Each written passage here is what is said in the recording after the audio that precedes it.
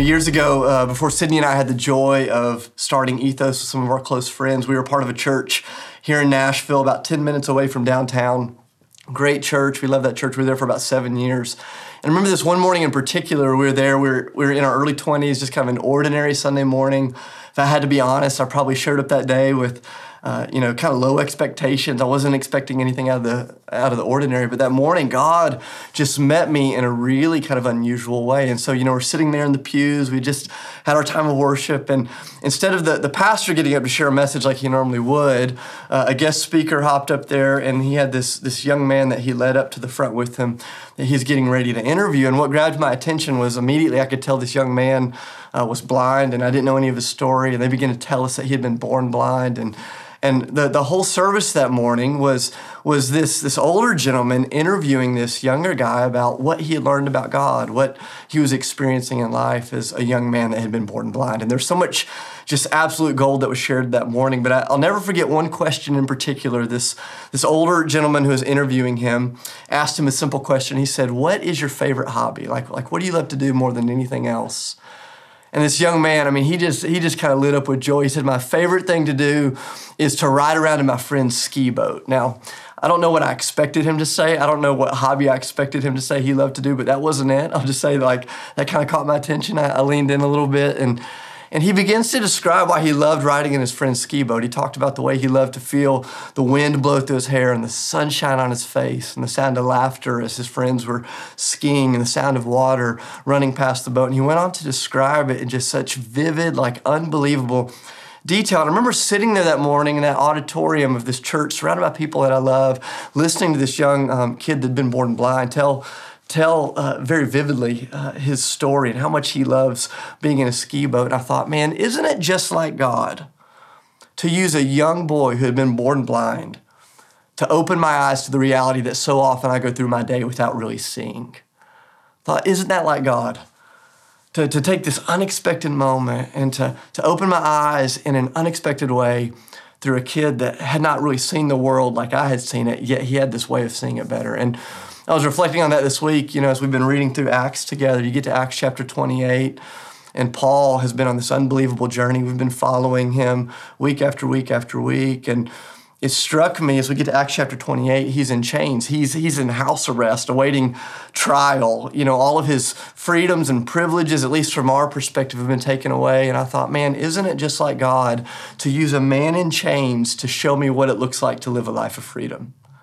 And I had that same feeling this week as I was reflecting on Acts 28 as I did years ago, sitting in that church, listening to that young man kind of tell his story. And I want to start this morning by actually ending at the very end of the chapter. And we'll work our way backwards, but we're going to start in Acts chapter 28. Look at verse 30 with me. It says, "For 2 whole years, Paul stayed there in his own rented house. He's under house arrest, under chain, and he welcomed all who came to see him, and he proclaimed the kingdom of God. And he taught about the Lord Jesus Christ," listen to this, "with all boldness and without hindrance." Without hindrance. That's the phrase that just jumped off the pages at me earlier this week as I was reading this. I thought, man, without hindrance? Are you kidding me? That's the description. That's what the Holy Spirit led Luke to write as he was describing the ministry of Paul. That in this season when he couldn't go to the synagogues, when he couldn't stand on a public platform and preach, when he couldn't go and visit his friends, when he couldn't go to the marketplaces, when he was confined to his house in chains, waiting his trial, the description of what God was doing in his life and through his life was that he had a ministry that was unhindered. And as I read that, I thought, man, God, isn't it like you to show us how to live a life of freedom from a guy that didn't have some of the freedoms that we have? And this morning, we find ourselves a year into this crazy time where so many of our lives have felt hindered. So much of our ministry has felt hindered. We can't go the places we used to go, the way that we used to go. We can't do the things we used to do, the way that we used to do those things. And yet I think the Holy Spirit is inviting us this morning to say, hey, maybe your convenience has been hindered, but the mission of God certainly hasn't. And if you're interested and if you're willing to be used by God, the story of God's going to flow through your life. And so, we've been on this journey over the last month together as we've been going through the book of Acts. Week 1, we were in Acts chapter 1. We talked about the way that Jesus made this huge promise. He said, I'm going to send the Holy Spirit. And you're going to be this empowered church to be my witnesses wherever you go. And the book of Acts has proven that promise to be true.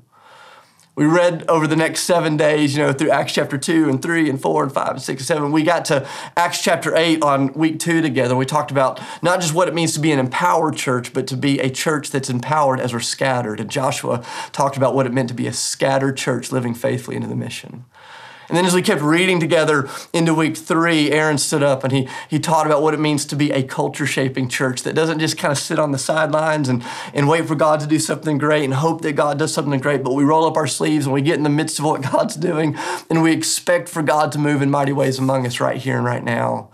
And then last week, as we were in Acts chapter 21 together, Brandon gave us a great word about what it means to be a self-giving church that really cares way more about what we can leverage our lives for on behalf of others as opposed to what it's going to cost us. And we come to the end of Acts chapter 28 today as we talk about what it means to be an unhindered church. And what you're going to notice is as these early Christians lived into this empowered, scattered, culture-shaping, safe, self-giving reality, that it actually cost them a whole lot. That to be an empowered church, a scattered church, a culture-shaping church, a self-giving church is so often not going to feel like a revival at a worship night in an arena downtown. So often it's going to feel like prison and beatings and rejection. And you follow Paul's life as we've read the last couple of days together, and it's been shipwrecks, it's been snake bites, it's been anything but easy. And yet Luke looks at what's happening and he says, and yet the mission of God was unhindered. And what I believe is that the Holy Spirit of God is inviting you and I right here and right now to not just sit back and to study this story, to not admire it, to not just love it, to not just talk about it, but to live it. And the invitation is, do you have the humility to let a man in chains this morning teach you what it looks like to live free as we walk out the gospel together? And so there's all this stuff that begins to bubble up as we read through Acts chapter 28 this morning. And, there's just kind of 5 pictures of what it means to be an unhindered church that I want to just draw out. We'll draw them out pretty quickly. If you were going to make your own list, I'm sure you would add some more to it. In fact, I would encourage you today after the teaching to get out the scriptures and to read it for yourself and to go, okay, Lord, what does it look like for me to actually live this out? But for those of you that like to take notes, we'll start with number 1, to be an unhindered church. To be an unhindered church means that we are a people who trust the promises of God even when the circumstances of our life look rather bleak. Like we're the types of people that put our hope, that put our trust, that put our energy in what God has spoken to be true, even when all the circumstances around us kind of come crashing down. And you see this in verse 14. I love this moment. At the end of verse 14, there's this simple phrase that Luke records. He writes this down, and I don't know if you write in your Bibles or underline in your Bibles, but you should underline this phrase. It says, and so we came to Rome. Maybe you're sitting in a living room somewhere with someone this morning. You could just look at them and go, that's the part of the verse that you wanted to draw out, so they came to Rome. I know it just seems like a throwaway line. I'm just telling you, there's nothing in the scripture that's wasted. Nothing in the scripture that's wasted. And they came to Rome not because they had planned a vacation. Paul wasn't there to check out the Colosseum. He wasn't there to eat gelato. He wasn't there to take some great pictures and post them on his Instagram account.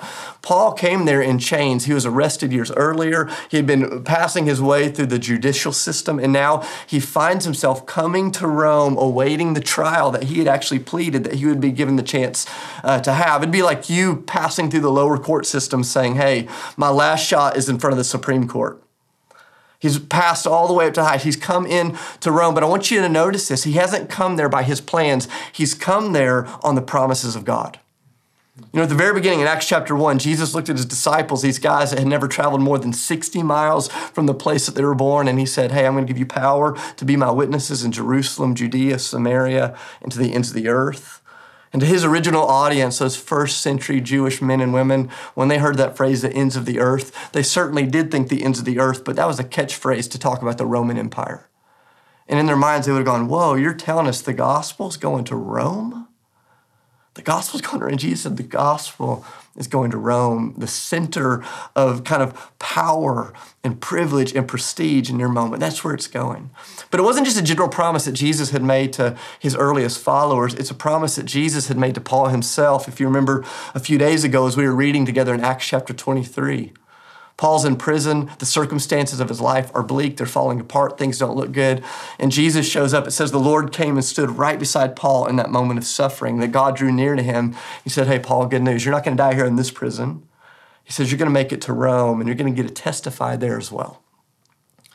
Paul's life was marked not just by his plans or his desire to do something great for God. He rolls into Rome in verse 14 because he's walking in the promises of Jesus. And it's been a crazy year. It's been the kind of year where the circumstances all around us have shifted. Things have fallen apart. Dreams are, for many of us, have kind of felt like they're dying. Things that maybe you planned to do haven't come through. Maybe some of the things that you've longed for have not come to pass. And I just want to tell you, whatever it is that God spoke to you in the dark, one day you'll see it in the light. That you can bank your life, you can bet your life on the promises of God, not just the general promises of God for humanity, but the things that he said to you, the things that he's spoken. And I believe part of the reason you get to the end of Acts and you see Paul just living this bold, unhindered kind of ministry is because his life was not shaped by his circumstances, it was anchored in his promises.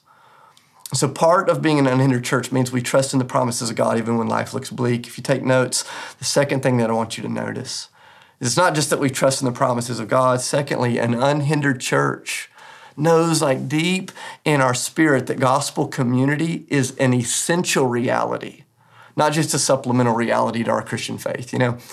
Before 2020 hit, if we're really honest, especially those of you that live in Nashville, for a lot of us, it was really easy to treat gospel community like a supplemental thing. Okay, I want to receive a good teaching. I need good worship. I want to have a few good friends. But to really live like in community with people that know you and you know them, that pray together, serve together, meet one another's needs. Before 2020 kind of hit, a lot of us lived as though that was a supplemental reality to what God was doing. But man, over the last years, we've been scattered as things have felt tough at times, as you and I have experienced loneliness in new ways and the scattering. There's been this thing that's bubbled up in so many of us where we go, man, this isn't a supplemental reality. This is essential. This is essential. Like if we want to live out the mission of God in an unhindered way, we need each other. And I love this moment. Look at verse 15. It says they came to Rome, verse 15, and the brothers and the sisters there had heard that we were coming, and they traveled as far as the Forum of Appius and the Three Taverns to meet us. Listen to this. And at the sight of these people, Paul thanked God, and he was so encouraged. He says, when Paul saw these people, he turned to God. He said, God, thank you. Thank you that you've sent these brothers and these sisters. And it says in his heart, he was encouraged. To be encouraged means that someone literally with their presence has given you courage. That's what it means to encourage, that you give someone courage. Their presence gave him courage. Sometimes when we think about Paul, we have this tendency to put him on a pedestal, to make him kind of a superhero, a biblical character with a cape on who doesn't feel things, that's not hurt, that doesn't ever struggle with this faith or doubt. I'm just telling you, Paul was a human being just like you and I. He was a sinner saved by grace, called by God to be a part of a great story. But I'm telling you, he wasn't a lone ranger. He couldn't do it on his own. All throughout the writings over and over and over, you see Paul surrounded by people. Jesus, the Son of God. I love one of the first things that Jesus does in his earthly ministry is he gets a crew of people to do life with him because Jesus knew that in order to fulfill the mission that God had given him, he needed people around him. See, in the kingdom of God, if we're going to live as unhindered witnesses to what God is doing, it's not just that we trust the promises on our own in the private places of our life. That's a good thing. It's that we understand in the depth of our being that community is non-negotiable. It's essential. That we need each other. I need you, and I believe you need me, and we need each other, and that sometimes just showing up and seeing each other in a hard time literally injects courage into the heart of the person that we're with. My parents, they have the joy of pastoring a church in Charleston, South Carolina. I love that church. It's where so many of my spiritual foundations were formed. And like so many churches, like our church here in Nashville this season, it's been a tough year for them. And there's this one moment back in the fall where my dad was just kind of lamenting how hard it had been to see people. He felt like so many things had been hindered. So many things had been taken away. And then one day he and my mom were talking. They said, you know what? They said, we can't do what we used to do, but that doesn't mean we can't do anything. And so they came up with this idea. They said, hey, what if we just made bread a few times a week and we went and delivered it to people in their homes? Like, we haven't seen them, but we could go see them. And I thought, Dad, that's kind of fun. You used to feed people kind of their spiritual daily bread. And here you are, you're literally delivering physical bread. And he said, they'd show up at the house and sometimes they'd not get past the porch. Sometimes they would be able to come inside. But they thought, man, just seeing these folks allowed us to give them strength. And honestly, when we'd show up and see their faces, it gave us strength because gospel communities need it. For some of you, I'm just telling you, you've sat around a whole year and you're waiting for somebody else to fix that communal challenge for you. I just want to encourage you. You make the first move. Who's the person you need to call up today and just show up at their house? Who's the person today that you just need to go see, that you need to go encourage, that you need to strengthen? Like your presence will fill their heart with courage. It's part of the way we live unhindered lives. For some of you, maybe it's not that you need to go see someone, it's that you need to let someone in, whatever your story is. Whatever your story is. We live out this unhindered reality as we trust the promises of God, as we trust that gospel community is not just supplemental, but that it's real. And number 3, if you're taking notes, we live out this unhindered reality when we make the decision to be willing to do our part and trust God with all the rest. Where we say, God, hey, we'll do what you've called us to do, and then we'll trust you with all the outcomes. Look at verse 17 with me. Actually, go back to verse 16. I love this. It says, when we got to Rome, Paul was allowed to live by himself with a soldier to guard him. So he's not there in this Airbnb. He's not hanging out. He's not chilling. He's saying, hey, I'm here on house arrest. Look at this, verse 17. It says, and then 3 days later, he called together the local Jewish leaders. When I read that earlier this week, I literally laughed out loud. I'm like, 3 days. I mean, Paul doesn't take a month to kind of get his feet under him. He doesn't take a couple of months to kind of recover after the trauma of being in prison and beaten and shipwrecked and snake bitten and all the stuff that's happened to him in the stories right before this one. It says he gets to his rented house, he's chained up to a guard, and he takes 3 days. He takes 3 days, and you go on to read, and I love this. Paul knew he couldn't go to the synagogues or the marketplace. He couldn't get on a public platform, but he knew what he could do, and what he could do is he could open his home. He could open his life. He could open his heart. He could open the scriptures. He could send out an invitation. He knew that's what he could do. And so Paul made this commitment just like he'd done the rest of his time as a follower of Jesus. He said, hey, God, I'll do what I can do, and then I'm going to trust you with the rest. Hey, I'm going to show up for duty. And then I'm going to trust you to come through. And what Paul knew is that ultimately the outcomes, they weren't up to him. And so you keep reading, look down at verse 23 and 24. It says, so these folks that he had invited, they showed up on a certain day, and they came in even larger numbers to the place where Paul was staying. And he witnessed to them from morning until evening, explaining about the kingdom of God. And from the law of Moses and from the prophets, he tried to persuade them about Jesus. So he takes the Old Testament, he's teaching them about Jesus. Listen to this, verse 24. Some of them were convinced by what he said, but others would not believe. And I just love this picture. Paul knew that God had never called him to manage the outcomes. God had just called him to walk in obedience, to do what he could do, to trust the Lord with all the rest. And so Paul opens his home and his heart and the scriptures, and he brings these folks in. And he just begins to teach the word. And some of them received it well, and some of them didn't. It's what Jesus promised. When he shares that parable, he says, you're like a farmer and you throw seed out. And sometimes the seed falls on good soil, sometimes it doesn't. That's not up to you. Your job is just to do what you can do and to trust God with all the rest. If you're anything like me, sometimes I sit around so much like wanting to manage the outcomes that I never take the first step. And I end up robbing myself of the joy of watching God work through me if I would just make the simple commitment to do what he's called me to do and to trust him with the rest. Earlier this week, I was having a conversation with a guy who over the last month, he and his family have just been set on fire by God, kind of in the midst of this fast. God's been speaking to them. He's been moving through their lives. And so my buddy calls me and he says, hey, we don't know what to do next, but here's what we're going to do. He says, we're going to open our home and we're going to have a Bible study. He said, we've never really led one before. We don't know how it's going to go. We don't know who's going to show up, but we're going to do it. And I'll never forget what he said. And he says, and we believe that God is going to bless the desire of our heart to be used by him for something good. And I went, man, isn't that true? I go, what does it look like to be an unhindered person? Our lives are anchored in the promises of God. No matter the circumstances around us. We know that community is not just a supplemental thing, it's an essential thing. And we make this commitment that we will do what we can do and we trust God with all the rest. If you're a note taker, number 4, to be an unhindered church means we understand that sometimes the truth of Jesus is going to get us in trouble. It's going to cause some problems, but ultimately we believe that the truth of Jesus is the power of God to set sinners free. But to be an unhindered church, it means that we understand that the truth of Jesus at times is going to put us in some difficult situations. For Paul, speaking the truth of Jesus literally put him in prison.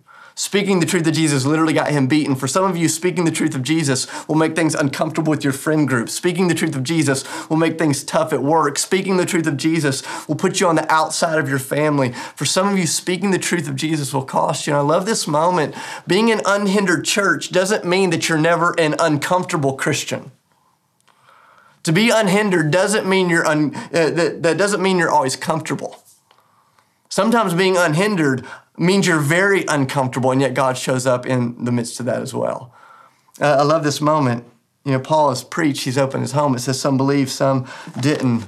Look at verse 25 with me. It says, after a sermon, they disagreed among themselves, and they began to leave after Paul had made this final statement.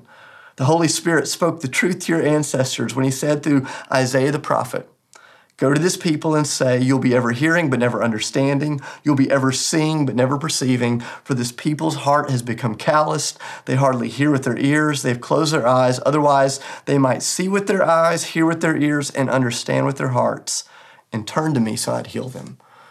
I don't know what you felt when that was read over us earlier, what you felt when you just read that right now, but I go, here's Paul, this guy that's been put in prison because of his commitment to speak the truth of Jesus no matter the cost. This truth has gotten him into some messes. This truth has gotten him into this mess. And here he's invited these folks in and he's speaking the message again. And when they turn away, when they reject, he goes, hey, let me just come with one last word. And he doesn't come with the simple encouragement. He doesn't come with a simple pat on the back. He comes with the unwatered down, unfiltered, gospel truth. He goes, here's the truth of what's going on. He says, your hearts are hard, your eyes are closed, your ears are stuffed up. And he says, and unless you deal with that reality, God can't heal your heart. It was not a seeker-sensitive, heartwarming, friendly message, but Paul knew that the truth that had gotten him in the mess was ultimately the truth that would set his listeners free if they receive it. Years ago, there's this story that went viral on Reddit. Maybe you saw it. It was a story of this young guy that had found these coins in a journal that had been left behind by his great-grandfather who served in World War I. He was from Belgium, and he was in the Belgian military. And the story goes like this, that his great-grandfather, before he left his house for the war, was given a stack of coins by his father. He said, if you need bread, if you need something to drink, you'll have this so you'll never be hungry. And so this man in the Belgian army put these coins in his pocket. And he was at war, and one night when he was in the midst of battle, he's trying to sneak up on the enemy, and those coins rattled. They made a noise, and the guy that he's trying to sneak up on heard him, turned around, and shot him in the chest.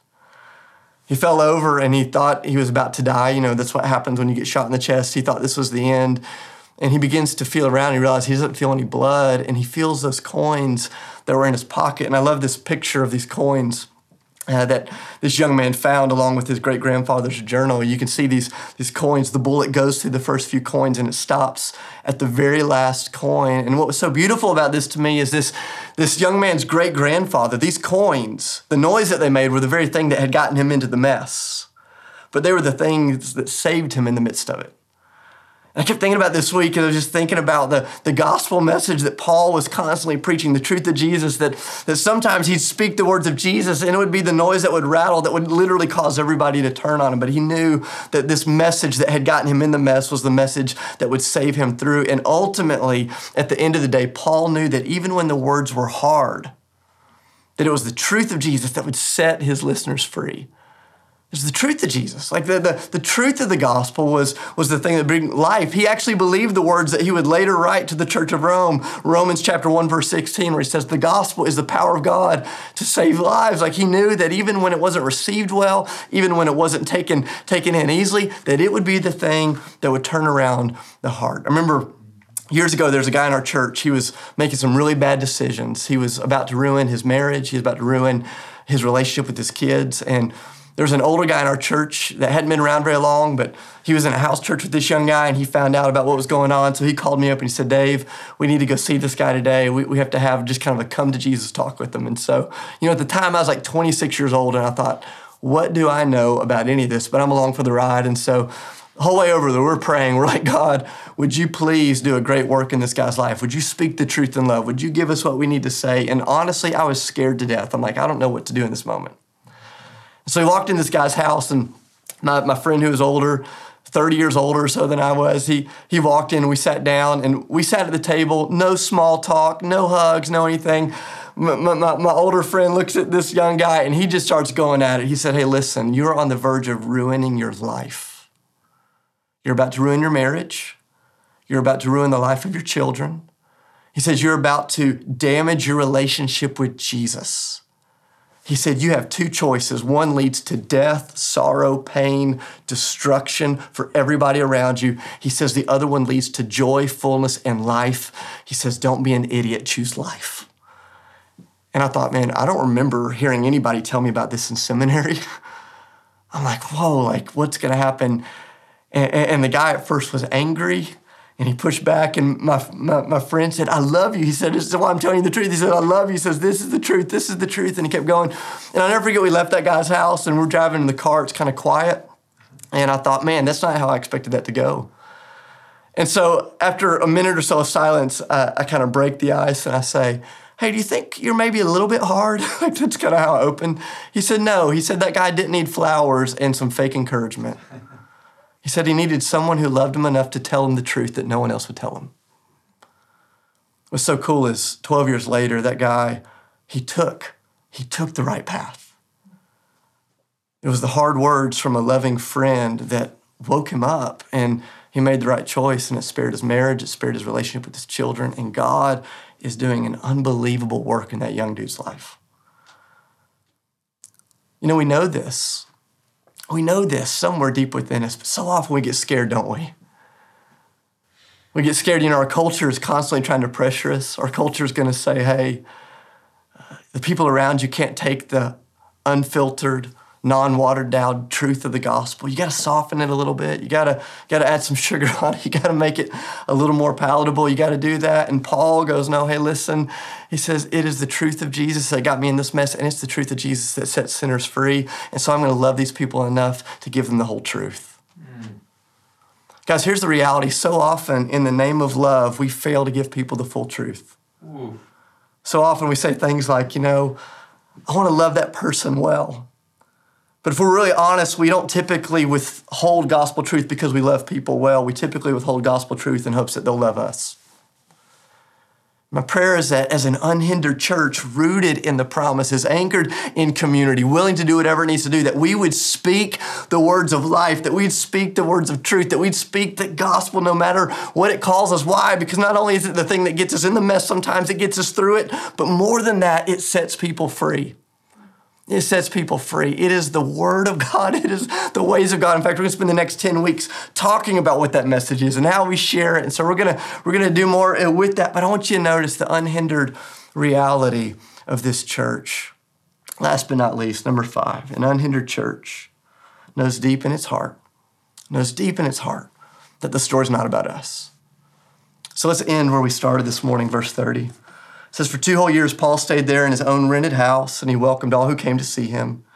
He proclaimed the kingdom of God, and he taught about the Lord Jesus Christ with all boldness and without hindrance. I remember when I read the book of Acts for the first time as an adult, you know, not as a kid, not as a part of a class, when I just sat down and read it on my own. I got to the end of this, and I thought, my goodness, this can't be the end of the story.